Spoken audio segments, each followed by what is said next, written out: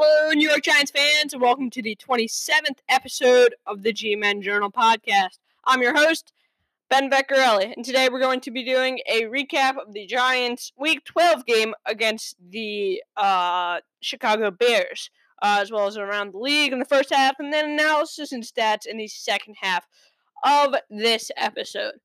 All right, so our sponsor for this episode is Chris J. Vecchiarelli, CPA. If you're a small business and you're looking for an accountant to help with your tax needs, call Chris J. Vecchiarelli. Chris J. Vecchiarelli. We don't forget about the little guys. All right, so thank you to him for sponsoring this episode, as always. And so really, without further ado, we can get into it here. All right, so the Giants got the ball first. However, the kickoff goes out of bounds on an awful kick by the Bears. So the Giants will get the ball at the 40-yard line. However, the Giants were able to do anything with that good field position as they punt. The Giants make a good stand on defense to force the Bears to punt. The Giants could not convert on third down as they punt as well. Bears go down the field. However, an interception by Alec Ogletree gets the Giants out of that jam there. The Giants get to go down the field, get about 30 yards on the drive, and then would punt. Then, as the Bears are pinned back on a great punt by Riley Dixon, the Giants are able to force them to punt and get great field position, and they were able to take advantage of that field position as they take it in for a TD. And the extra point is good. So 7-0 Giants at that point. Then the Giants would have a great defensive stand to stop the Bears and force them to punt. However, great return by Jabril Peppers to the 30-yard line. However, the Giants couldn't take advantage, were forced to kick a field goal. However, Rosas missed that, and that would come back to bite them later in the game. As the Giants' defense makes another good stop and force the Bears to punt again, the punt is shanked. And Giants get go to field position again. However, the Giants can't convert on third down, and Rosas is forced to kick a field goal, and misses yet again, as the Bears go down, and they tie the game with a field goal with 8 seconds to go. Giants unable to really do anything as they run out of the clock. Halftime score 7-3 Giants in the lead. All right, so the Bears would receive the ball out of halftime, but Rosas' kicking woes continue as he kicks it out of bounds. Then the Bears go right down the field after making a stop on third down.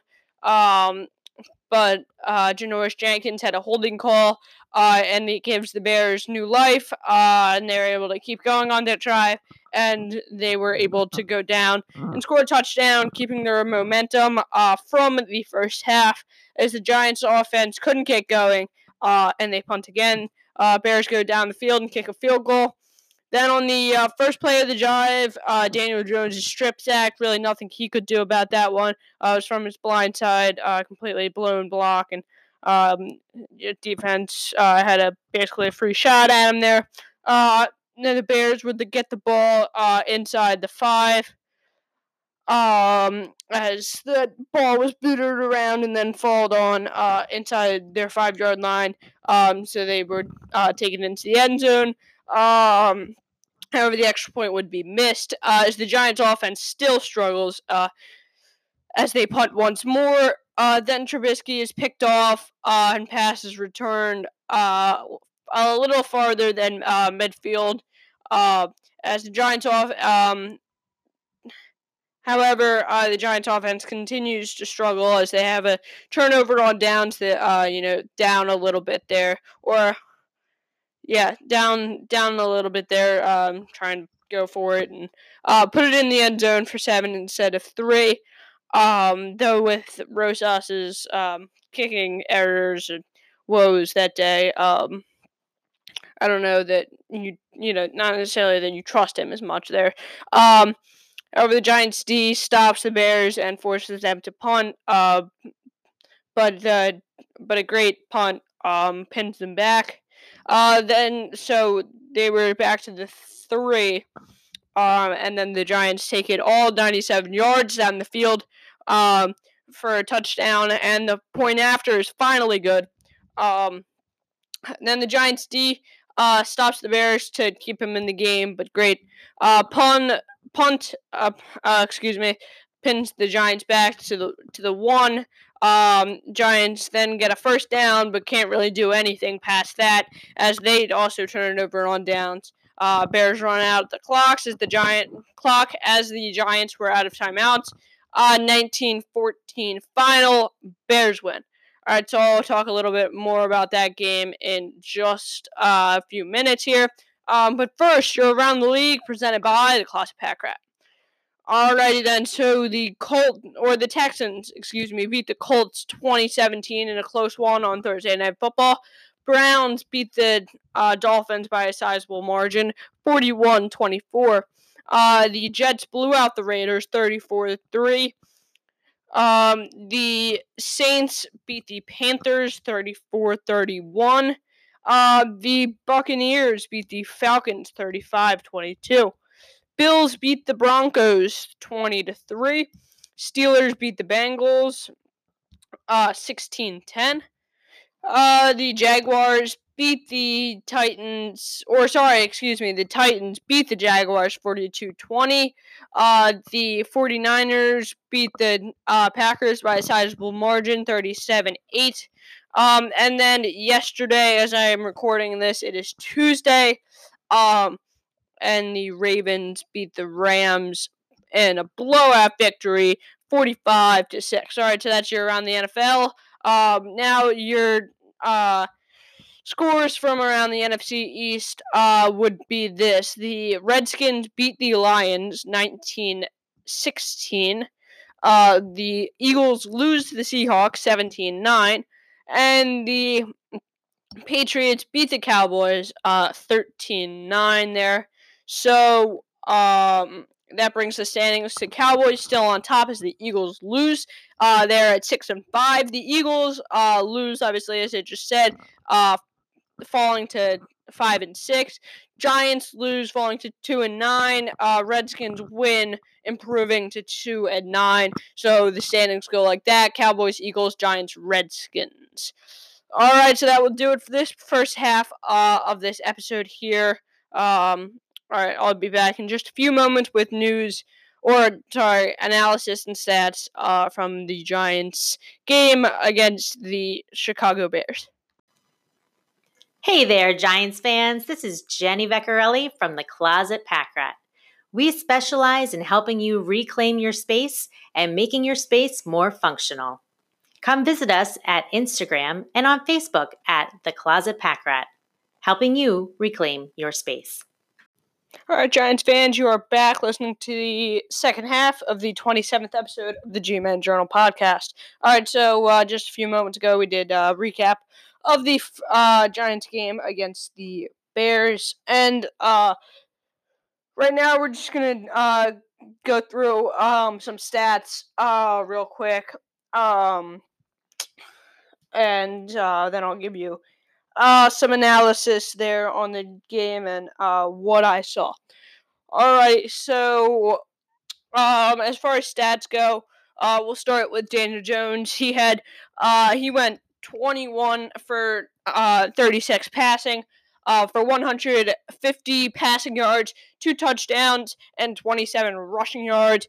Saquon had 59 rush yards. And he's struggled in the last 3 games. I mean, the offensive line certainly has not helped at all there, but still struggling there. In his last 3 games, he's had 44 carries for a total of 88 yards. And yeah, and that's that is what it is. But I mean, he can't seem to get going, and maybe it's that he's still not 100%, still coming off that ankle injury, and I would 100% get that. Like that's usually a 4 to 8 week injury, and he came back within in lesser of that timetable. So that's certainly not normal, to come back that quick. So I wouldn't be surprised if he's not 100%, or whatever it might be. There. All right. So moving on. Darius Slayton had 4 receptions for 67 yards. And then, well, hold on. You had Slayton going 4 receptions, for 67 yards there.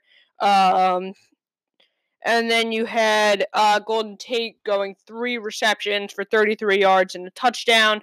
Then you had Caden Smith, who's the rookie, 4th string tight end, as both Evan Ingram and Rhett Ellison were out of that game. Him and Scott Simonson were the 2 tight ends in that game, but he came out with the touchdown there. And then you had Sterling Shepard going 5 receptions for 15 yards, kind of a quiet day for Shep. All right, so that's your stats there. I mean, as far as analysis goes on this game, this was really missed opportunities. From what I saw, you had plenty of opportunities, right? Good field position, talked about that a bunch.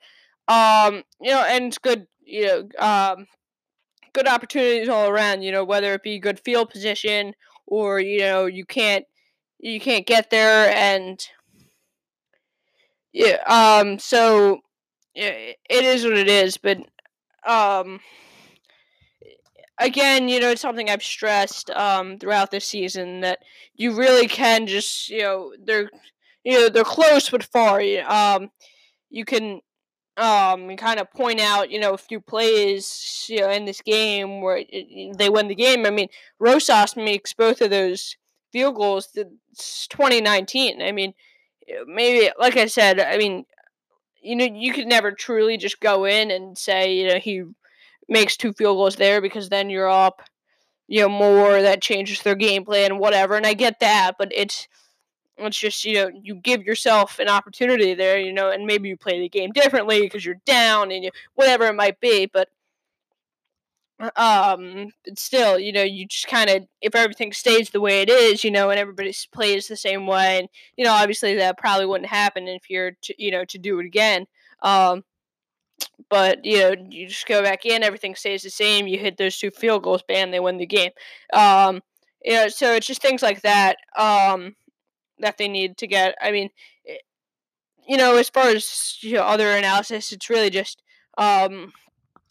making sure you convert on these good opportunities, and that you just converting on the opportunities, not missing opportunities, taking advantage of good field position, taking advantage of things like that. And you fix some of those things, like I've said throughout the season, they're close, but yet so far, if you think about it, right? Like I've said, you can go in, make these, changes here or there, and they start winning games, or they only lose the game by 1-2, or whatever it might be. It's a much closer game, and I think that's important, that and I think what this team needs, they just need to not give up, to keep going. They have a little bit of a tough matchup against the Packers next week, this upcoming week here. So that'll be a tough game for them. If you can, get a good game plan and get going there. I mean, it's not an impossible game for sure. So you just kind of look at their upcoming schedule here. They have So, like I said, they have the Green Bay Packers next week. Then they have the Eagles the week after that. Then they have the Dolphins. Then the Redskins. Then the Eagles again. So, I mean, if you really want to hear my my in-depth analysis on these games, you can go back and listen to the previews of before the season. Where I kind of briefed on all those games there. Analysis might have changed as we gotten into the season here, but mostly everything's just about the same. Everybody's. Maybe the Eagles are a little bit worse than we thought they were going to be. The Packers are probably about what we thought they were going to be. Redskins are probably a little bit worse than what we thought they were going to be. Dolphins are probably about where we thought they were going to be. So not really much has changed there. Another thing I want to touch on, in this episode is this loss.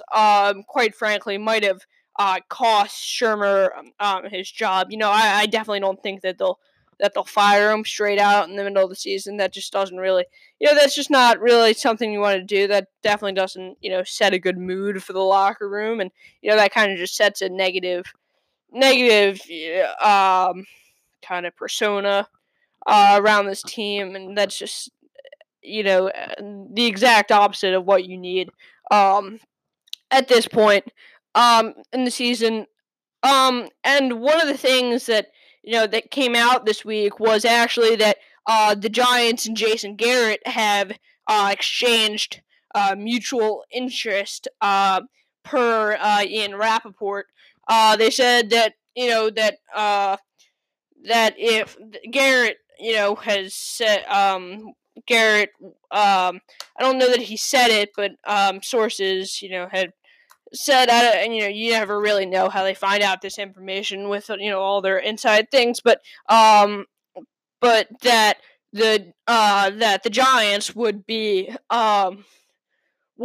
Garrett's top landing destination, and that the Giants kind of feel the same way there as to I think